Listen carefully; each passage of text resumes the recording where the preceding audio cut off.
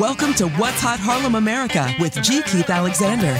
The crossroads where culture, lifestyle, and community meet. All hosted by the legendary New York radio TV personality and proud Harlem American, G. Keith Alexander. Oh, thank you. Hey, how you doing? How you doing? How you doing? It's so nice to be here with you. Welcome to What's Hot Harlem America with G. Keith Alexander.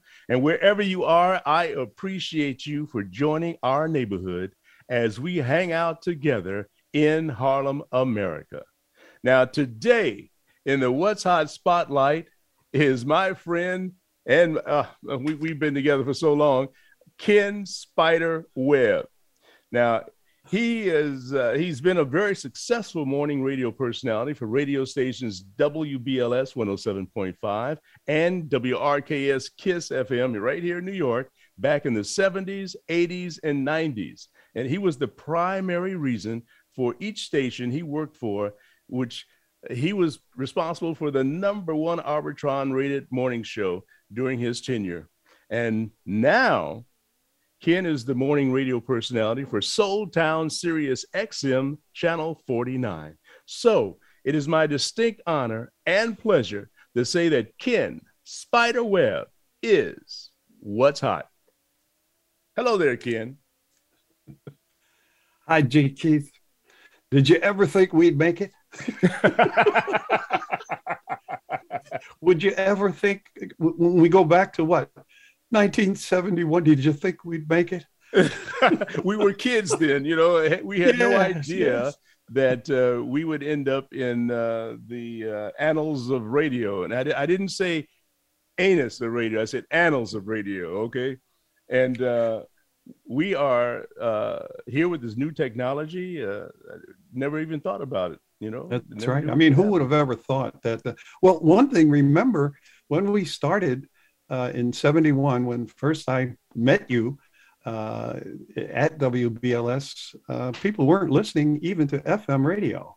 That's right. That's one reason why I took the job. I says, well, listen, I'm really an engineer, but I'll go in here and play with this microphone. I don't really know exactly what I'm doing, but nobody's going to hear me. And then next thing you know it, bang. Yes. Well, I tell you what, now that you're on Wayback, let's take the Wayback Machine and tell us what it was like growing up wherever you grew up as little Ken Webb. Well, G. Keith, my family moved from New Jersey to Long Island, to Amityville, Long Island. They had affordable housing for Black veterans. So my dad qualified, bought us a house out there. We just didn't know where we were. And long story short, I got involved with amateur radio. Our neighbor back to back, our backyards were connected, was a Tuskegee Airman Gene Brown, who was a ham radio operator. Oh, wait a minute. You guys thought he was a Russian because he had this ham, this ham radio thing. Tell us about that. That's right. Well, very quickly, Danny Robinson and I, Danny's long in the deep sleep, but he was a year older than me. We were born on the same day. We kind of met because we went to school together. And in the evening, we'd snoop around the neighborhood to see what we could see. So we looked through a window in the basement of the house directly back to back to us. And we saw this guy, Gene Brown, with a pair of earphones on and a microphone. And he was talking, and then we look in another night and he's tapping out the code, you know, that kind of stuff. And Morse code. At the time, just like the pandemic and the January 6th is in the news, well, there were in the news about espionage on the part of a couple in the United States. They were the Goldbergs or something like that. Anyway, that dominated the news. So everybody's thinking spies.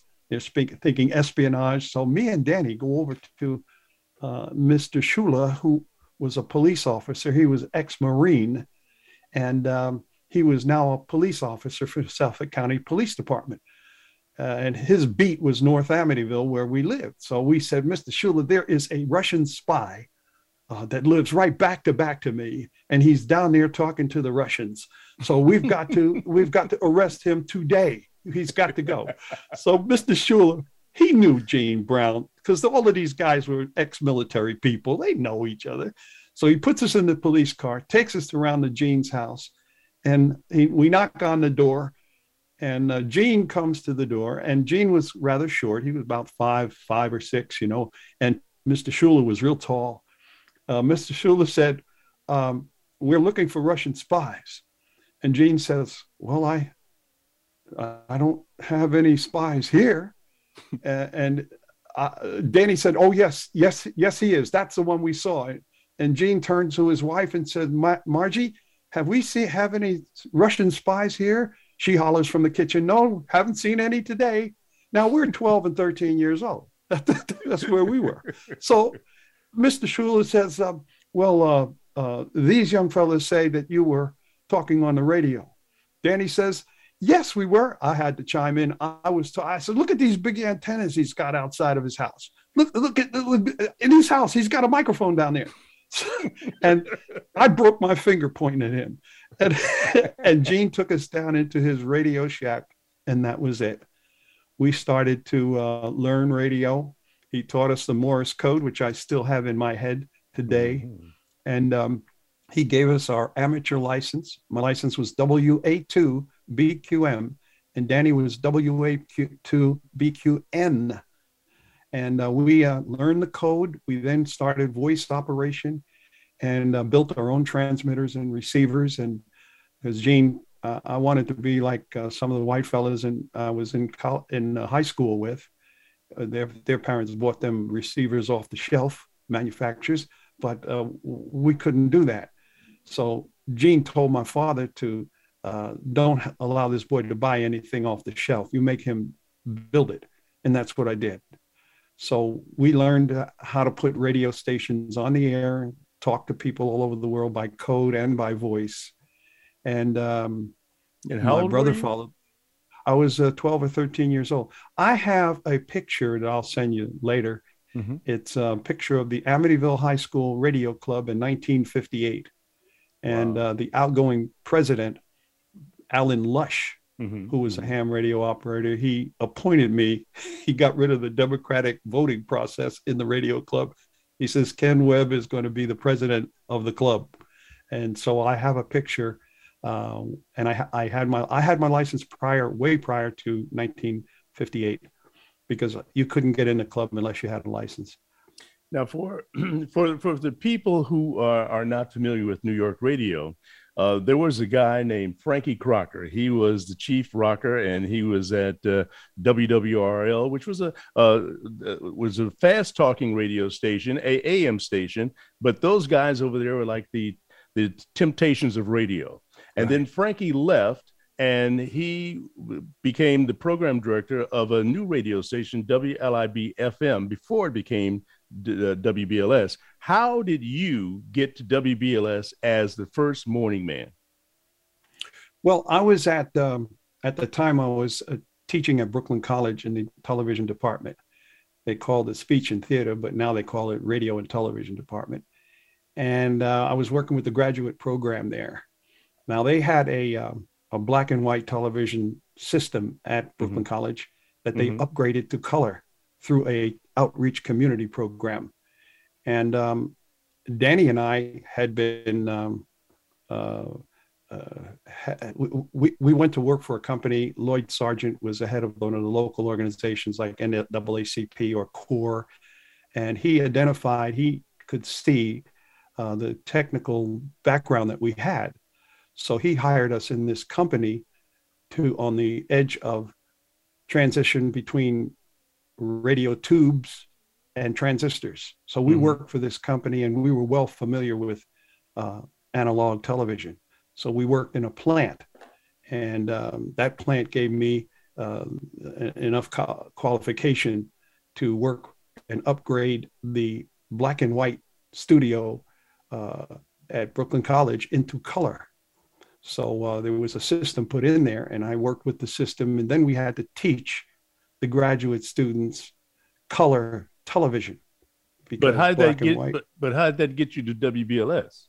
Oh, okay. Well, sorry about that.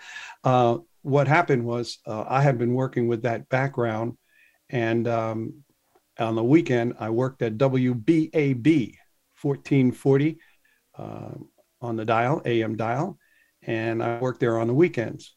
It was like we were playing. I mean, we didn't make much money, but they put an FM into place, and Miss Hornstein asked me to come to the station and do a weekend show. It was amounted to just keep the transmitter tubes warm. That's about what it was. And I was on FM playing my music from 1967, actually, all the way up through 1971. And the FM, not every car had FM receiver in it like today. But Frankie's Rolls Royce, the Silver Cloud Rolls Royce that he had, that you two used to ride around in. Yeah, we used to ride around that car, boy. I know you did, because he came out to the Hamptons and he turned on his FM radio, just scanning around like he would do. And he heard me playing music. And some of my music was being played over WLIB because it was my home collection. So I got a note in my box one day.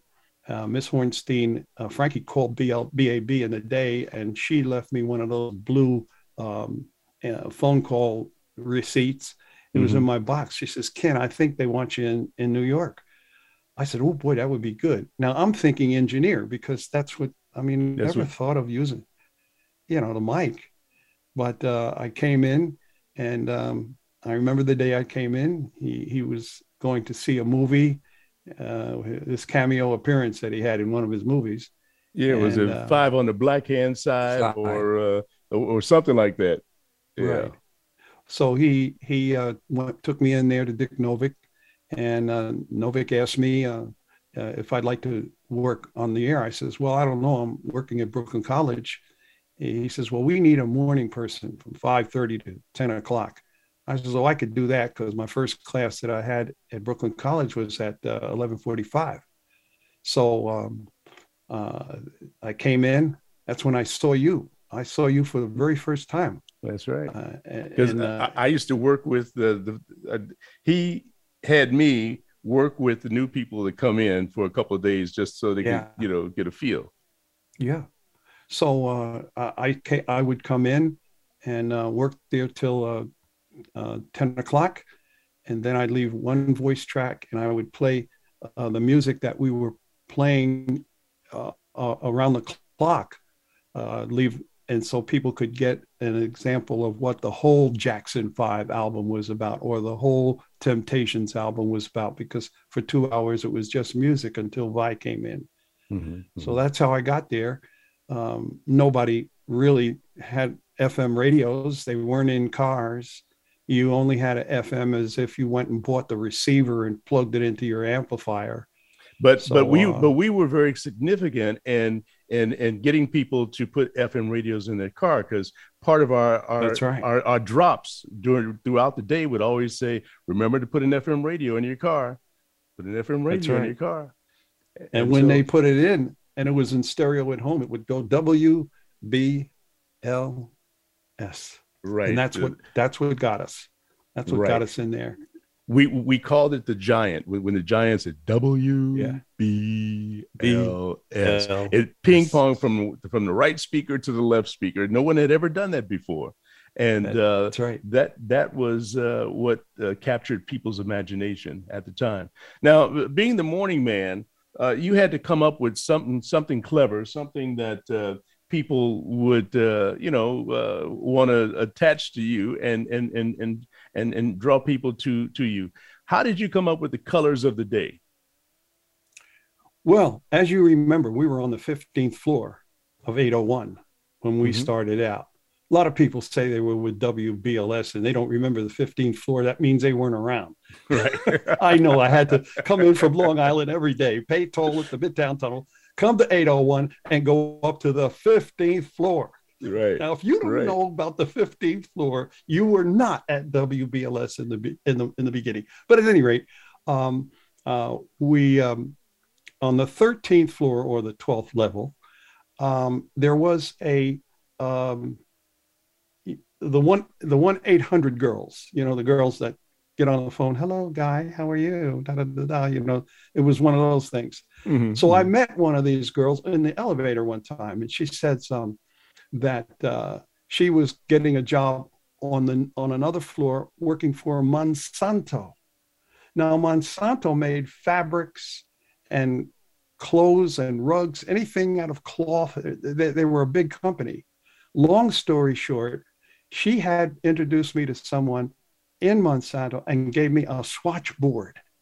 It was a 3-foot by 3-foot board that sat up in the control room, and it had little pieces of the cloth that Monsanto makes. And they call it swatch, little pieces. Right. So each one had a color. Now, if you bought grape purple, all right, that little swatch, they make clothes out of it. And people who design the ladies' clothes put their mannequins, this kind of outfits on their mannequins in the storefront. So if you saw, like you have on a burgundy sweater there, that you'd walk down the street and look in the showroom, and you'd see your burgundy sweater, and you'd say, "Oh, I like that." So I was calling out the mere colors that Monsanto was making. That's how you got the colors of the day. It became so popular. People would not leave their home to go to work in the morning unless they turned you on to listen to see what color of the day was, what the color was, and they would wear that color to work. Exactly. So I would say, this is G. Keith Alexander Burgundy.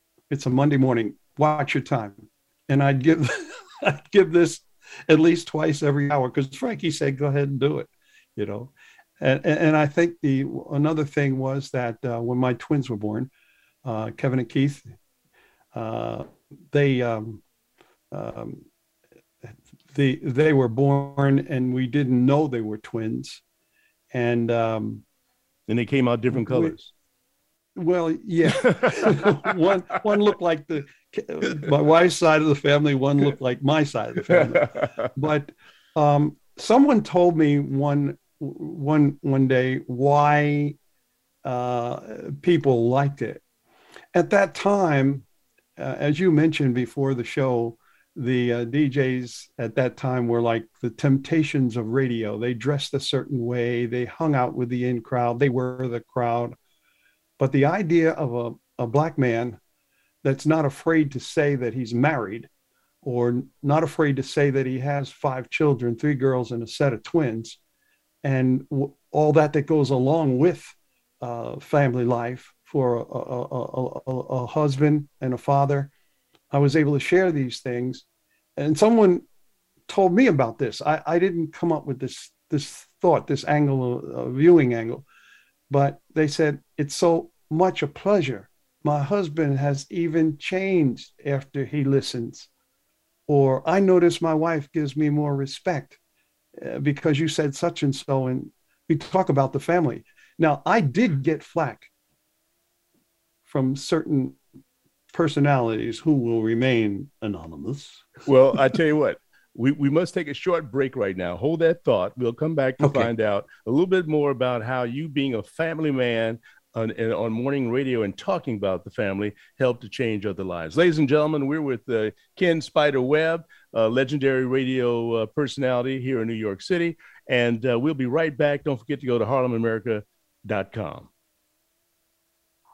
Harlem, America. It's about Harlem. Harlem is my town. Carver Bank, where 80% of every dollar is reinvested in the community.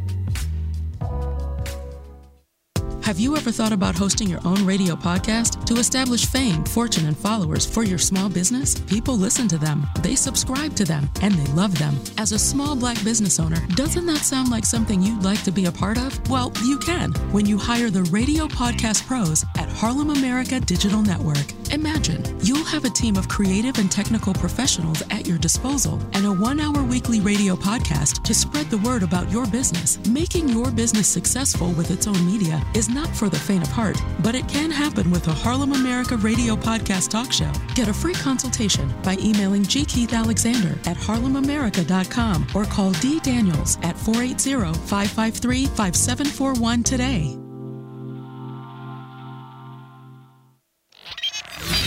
Harlem America, where Coca-Cola is helping you enjoy less sugar. The following program is being brought to you on the Voice America Variety Channel. For more information about our network and to check our additional show hosts and topics of interest, please visit voiceamericavariety.com. The Voice America Talk Radio Network is the worldwide leader in live Internet talk radio. Visit voiceamerica.com. The views and ideas expressed on the following program are strictly those of the host or guests and do not necessarily reflect the views and ideas held by the Voice America Talk Radio Network, its staff, and management. You're listening to Harlem America, Talking to the world from the heart and soul of New York.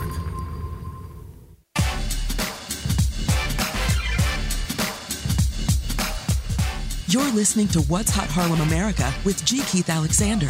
To reach our show live today, call in to 1-866-472-5788. That's 1-866-472-5788. Also, you can send an email to gkeithalexander at harlemamerica.com.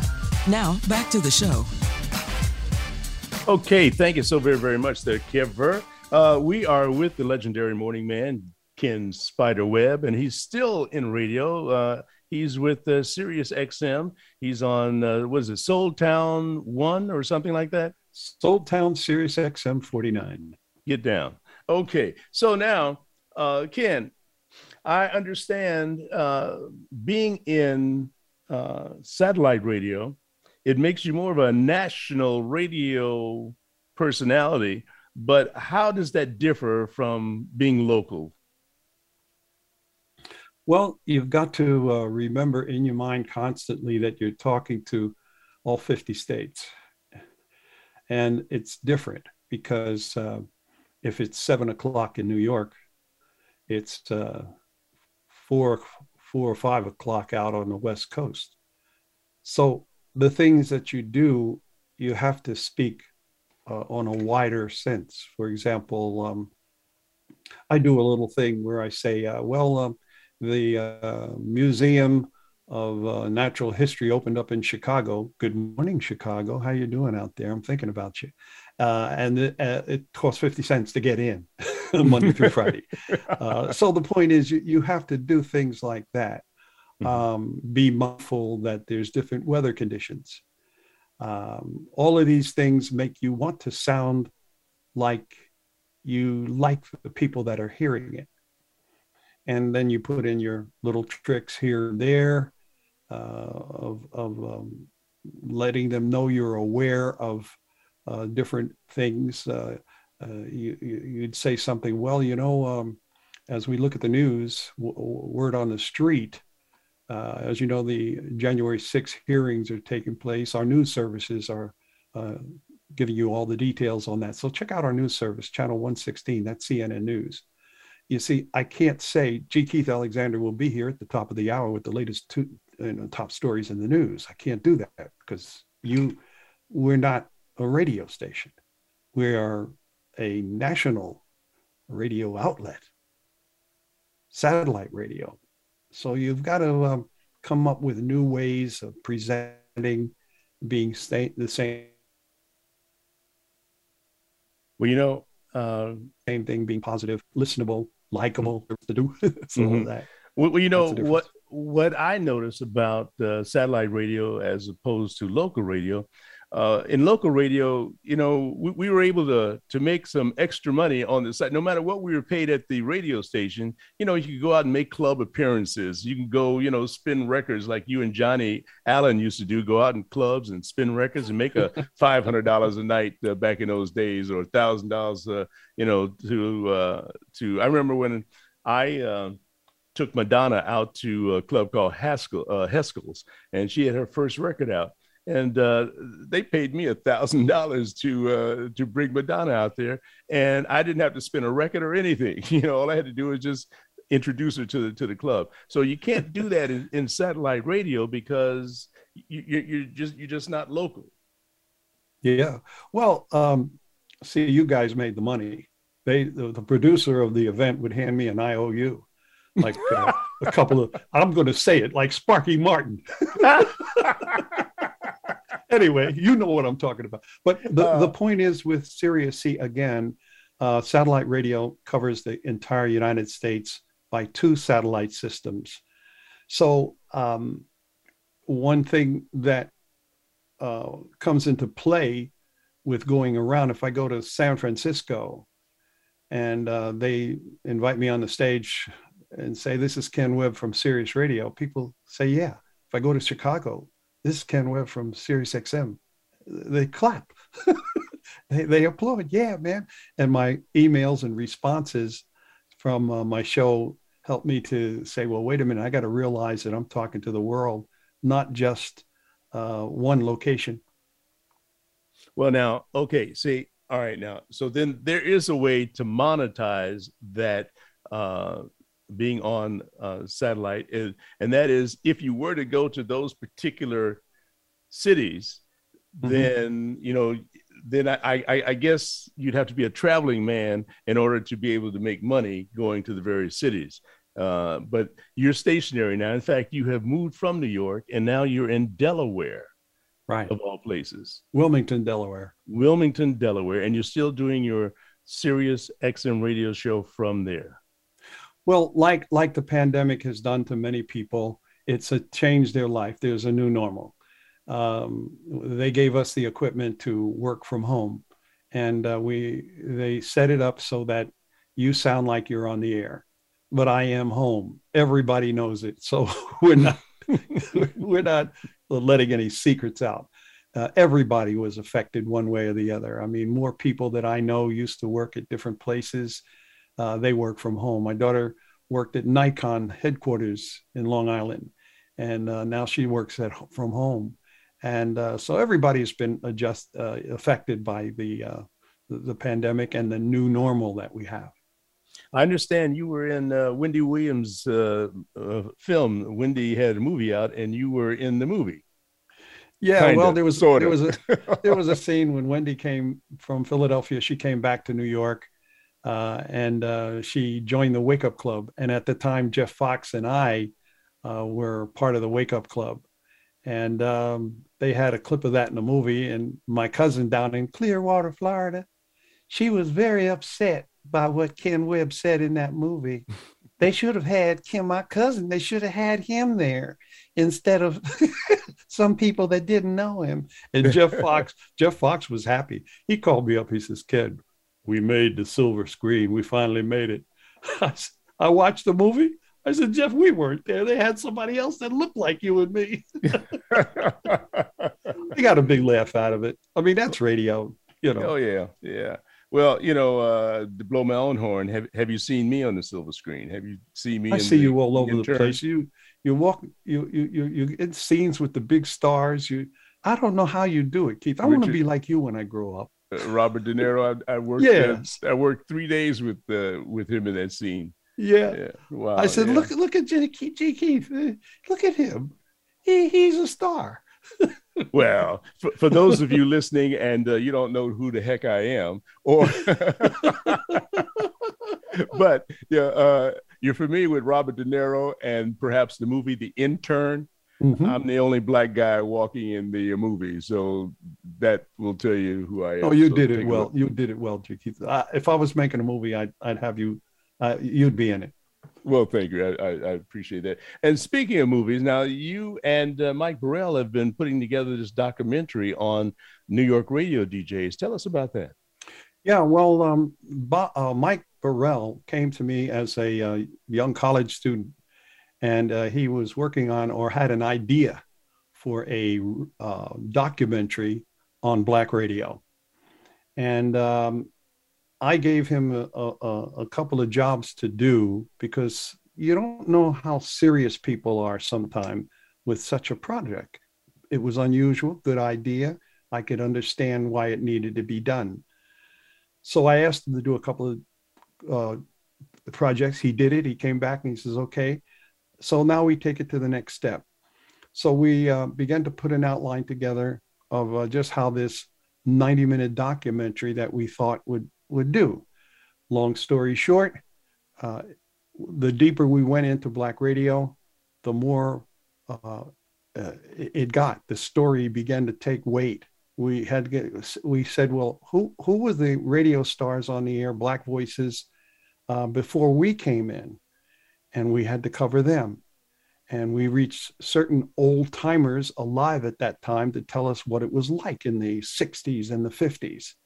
And when we went back to prominent Black voices, both male and female, of the 40s, they take us back to the 30s.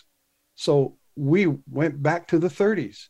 So we began to take in this information, and the project got bigger and bigger to the point where there's different kinds of genres of music and entertainment, Black voices, men and women behind the mics, in the technical area, in the many support areas. Every once in a while, I see a Black face that was responsible for some outstanding technical thing in radio, dealing with the antennas or the transmitters or studios. And I said, Ken, the way you're talking, this film will never be finished. Exactly. You know? Exactly. And you've been working on it for how many years now? Well, it's been about somewhere between 8 and 10 years. Because you guys have interviewed me 3 times at least. Yes, that's because we had to connect the dots. We had to connect the people, and with new information, it was a whole new thing to come out to deal with hip hop and rap. That's a story in itself. So the project is still going on, and we're looking for the proper support that we need to have it recognized as such. Okay, we don't what is want the it proper to turn support? Proper support is, naturally, you need a budget. That's what we need. And we need the support of the writers, those who do research on this subject, because it spans out in many different directions, not only New York, but Chicago and Philadelphia and Detroit. There were outstanding Black faces, men and women in these areas that we want to put in. And, you know, even the technology of putting out there good pictures and good sound, all of these things have kept this project going. I hope we can get the support we needed. Well, aside from you and me, which radio personalities were the most controversial of all the research and filming that you've done, and the most exciting? Well, I guess I have to put Frankie Crocker. For one reason, it's somewhat selfish, but nonetheless, it's true. I think of Frankie wanted a New York radio station to be number one.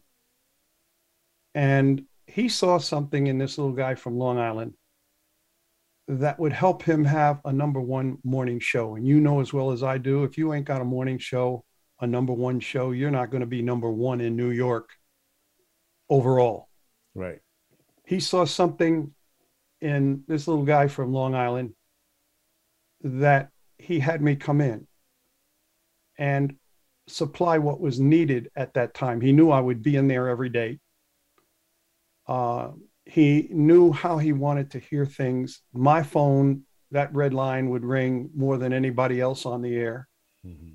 And in a selfish way, but the truth, I think I got more out of him regarding radio and how to do something, how to frame what I do, how to present what I do. Because I was a technical guy, I still am, but I had to learn how to use that microphone.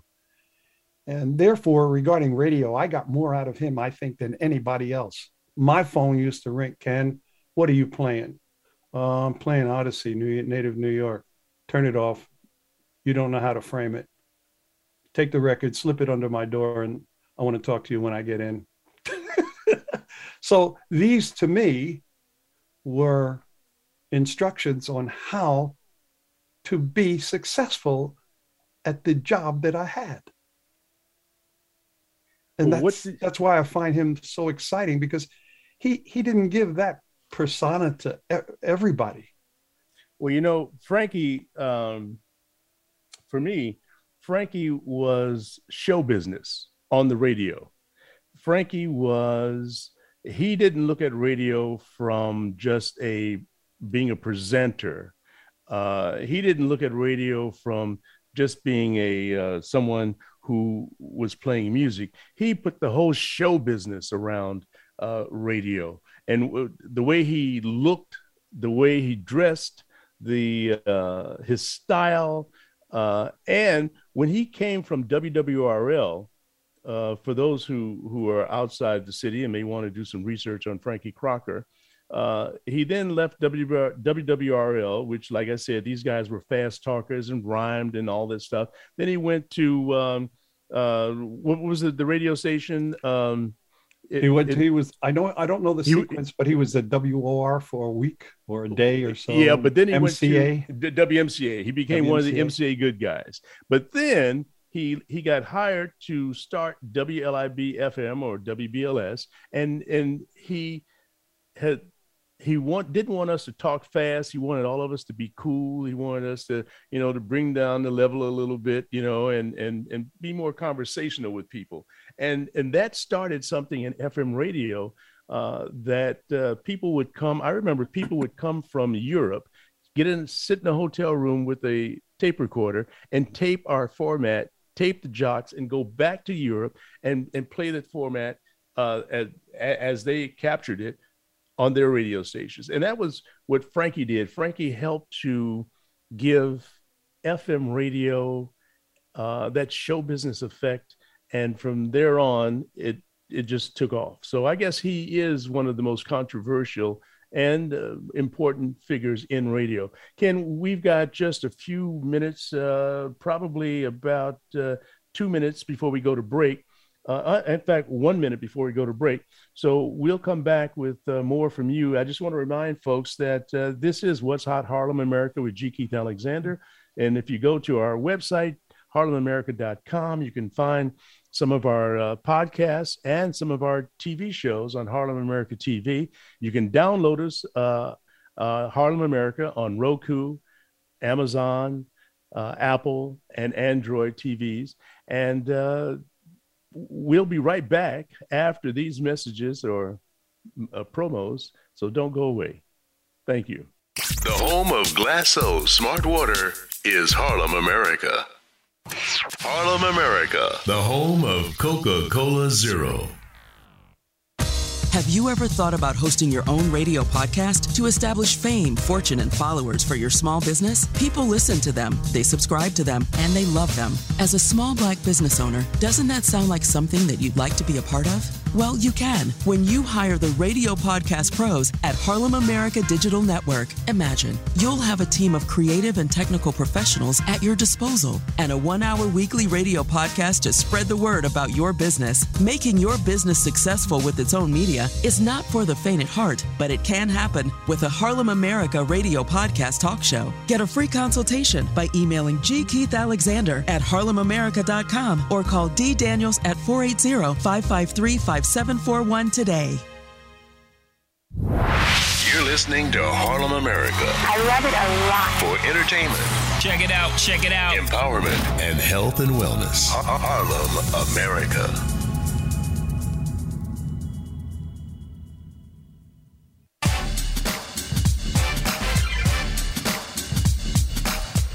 You're listening to What's Hot Harlem America with G. Keith Alexander. To reach our show live today, call in to 1-866-472-5788. That's 1-866-472-5788.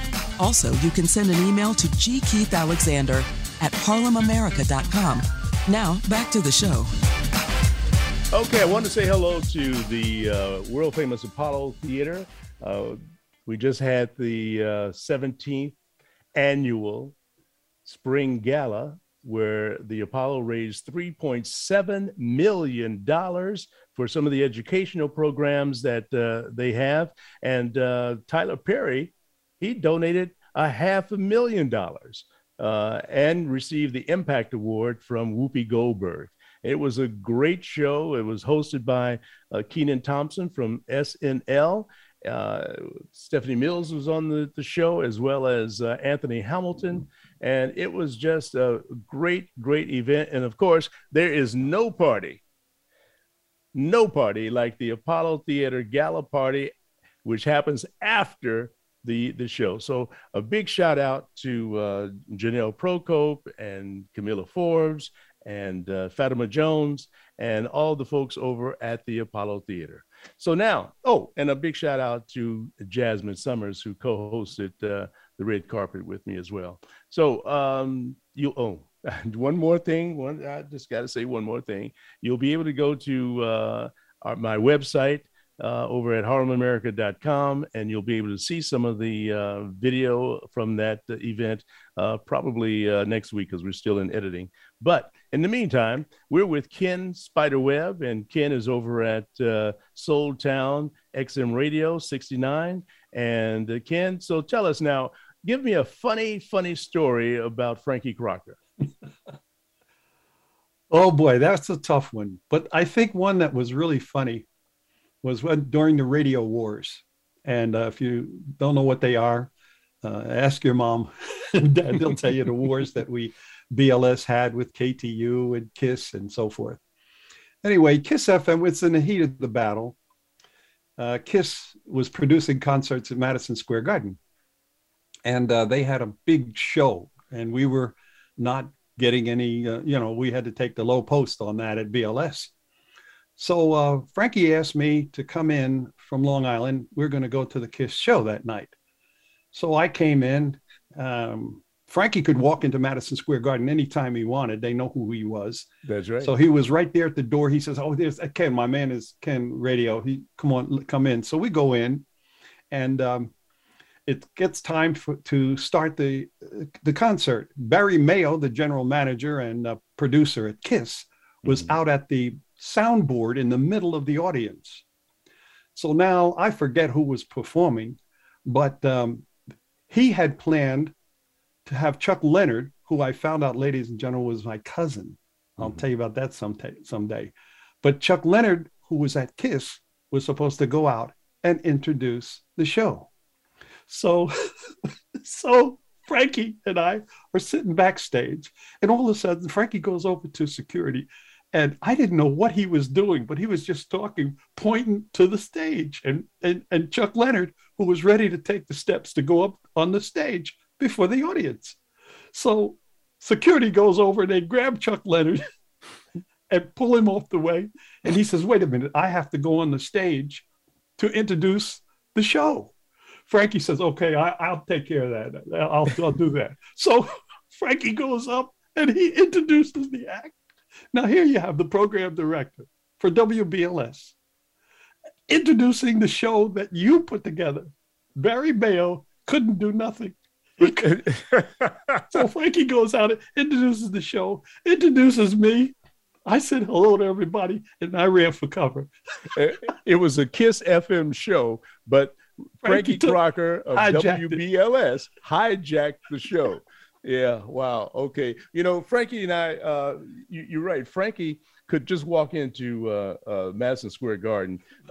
We would drive in his Rolls to Madison Square Garden. They would open the private gate in the back so he could drive his Rolls into the parking lot. And I remember the day that Frankie had to host the show. It was a Sly and the Family Stone show. Okay. And it's no secret. You can look it up. Sly used to get high all the time, and it was part of the news.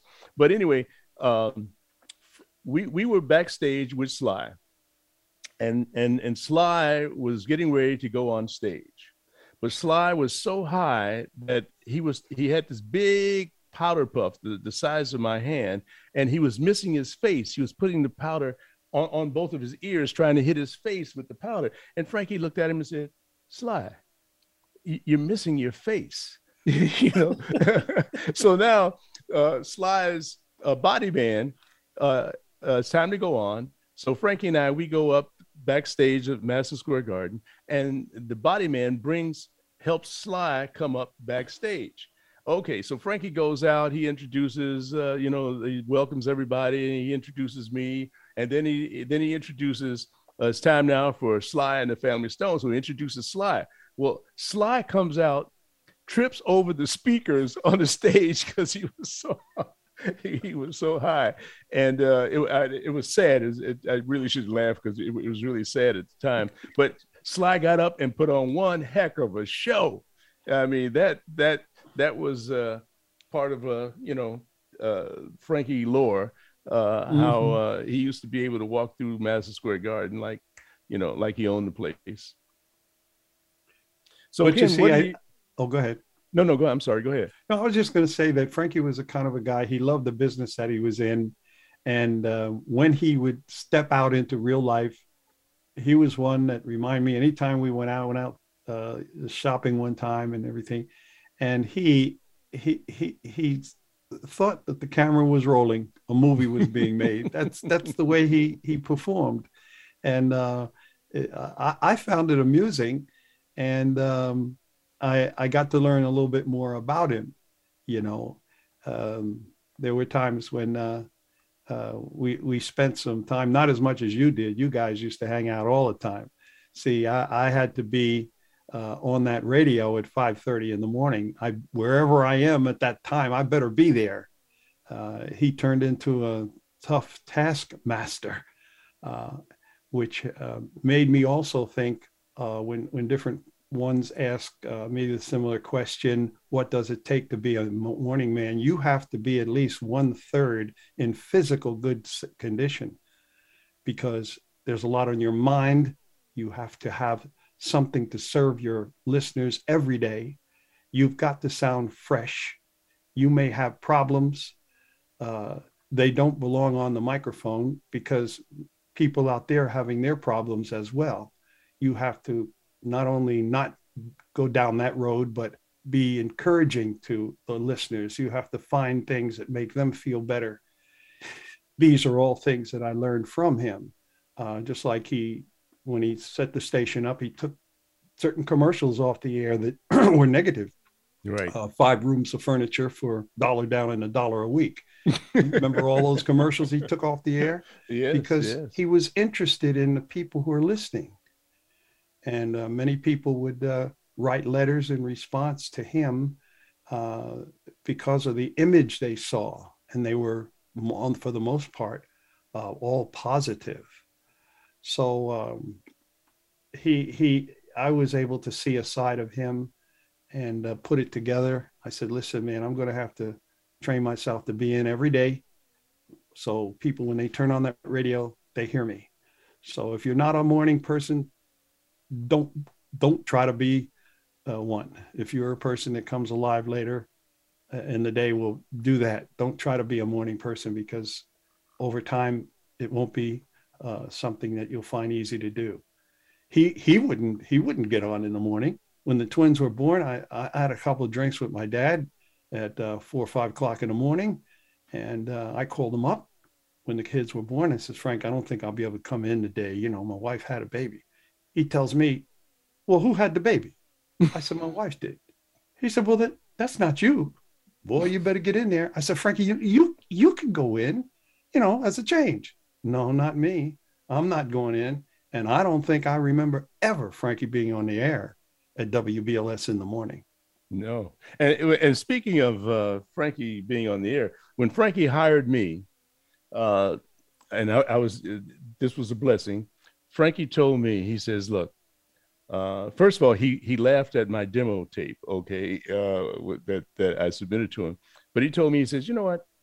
He says, you're going to be my librarian. You're going to take care of all the music. And you'll be here when I get here at 4 o'clock in the afternoon.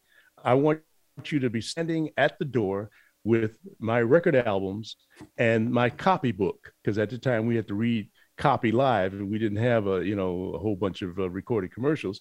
So and then he said, And when I take off when I take off on the weekends, I want you to sit in for me. Now, I knew nothing about radio, but this is how he hired me. And I ended up sitting in for him on the weekends. But when he would take off during the week, I would sit in for him during the week. So now here I am, a novice, really knowing nothing about radio. He gave me this opportunity. But what I hated about that was whenever he was not on the air and I sat in for him, remember, he always had that drop that said, when Frankie Crocker isn't on your radio isn't really on. And I'm sitting there, I'm sitting there. So well, you came up with what? If Frankie Crocker isn't on the radio, then G. Keith Alexander is. Yeah, well, but well, see, you gave him support that he needed. This is what he needed. Many times he'd be off and on doing things like celebrities do, popular radio personalities do. And he needed you. He needed you. You were his go-to person. I think what you gave him was real support. You two guys would be, when I think of the combination of you and Frankie, I think of both of you, you being an experience in radio, and Frankie needed to be touched with reality as he developed his thing. Yeah. I think that you started him thinking in certain areas, and it all come down on me. Well, the record industry used to call me Frankie's boy. Okay. And because I was his assistant and I would help him program the music, we'd go to his house and there would be the music that we program. And then the next day we'd put the sheets up in the studio with the music on it. And the clock. So what I learned was there was an East Indian saying that said, boy to the king is king of the boys. So I felt as though I was in a great position because whenever he wanted you guys to do something, he would say, G. Keith, make sure that this happens, or G. Keith, tell them this. Or so I was always like the emissary. So I felt like I had a position that was different than the stature of everyone else at the station. So that was, I think it was needed at that time. Remember, we didn't have all the tools that we have now to do a job like that. Right. I always felt that those guys that came before us, the WWRL, Soul Brothers, the Temptations of Radio, they couldn't think far ahead like people coming up in the business now. The best they could think of was maybe having a dance show like Dick Clark or Jerry Bledsoe had on television, or get into the theater. So they couldn't be the Will Smiths and all the rest of the guys that started out with hip hop and rap videos, and now they're reached their success, which I don't envy them. They had the ability and things working for them that they ended up on the silver screen, getting Academy Awards and so forth. That's good. Well, that's Ken, this has been wonderful. We've got 2 minutes left. I want to dig into your history because, folks always have asked me throughout the years, how's Ken Webb? What's Ken Webb doing? And things like that. And you're a real legend in radio. And I thought it was important to capture your story, at least some of it anyway, while we still could. And thank you, my brother, for coming. I appreciate it. Make sure just one more time before you leave, tell people where to find you. And well, you can find me at 2 locations every morning, Monday through Friday on Sirius XM channel 49. I'm there for 6 hours. And I also have my little radio syndication, which is called Jazz from the City. I've been doing jazz shows on syndicated radio since 1982. And we have Jazz from the City bonus hours. And you can go to my website, kenwebb.com, and all the information is there, how you can hear the show. But I'm retired and it's comfortable, and I like helping the young folks as they come along and develop them as well. Well, great. Well, thank you so much, Ken Spider Webb. This has been a real pleasure. I've known you since we were kids, so to speak. So, ladies and gentlemen, thank you so very much for listening to What's Hot Harlem America with G. Keith Alexander. Have a great day and a better one tomorrow. And don't judge your brother or sister too harshly until you walk the mile in his or her shoes. And remember, life is tough, but you're tougher. Thank you, G. Keith. Thank you, G. Keith. Okay, kid. Bye-bye. It was a pleasure.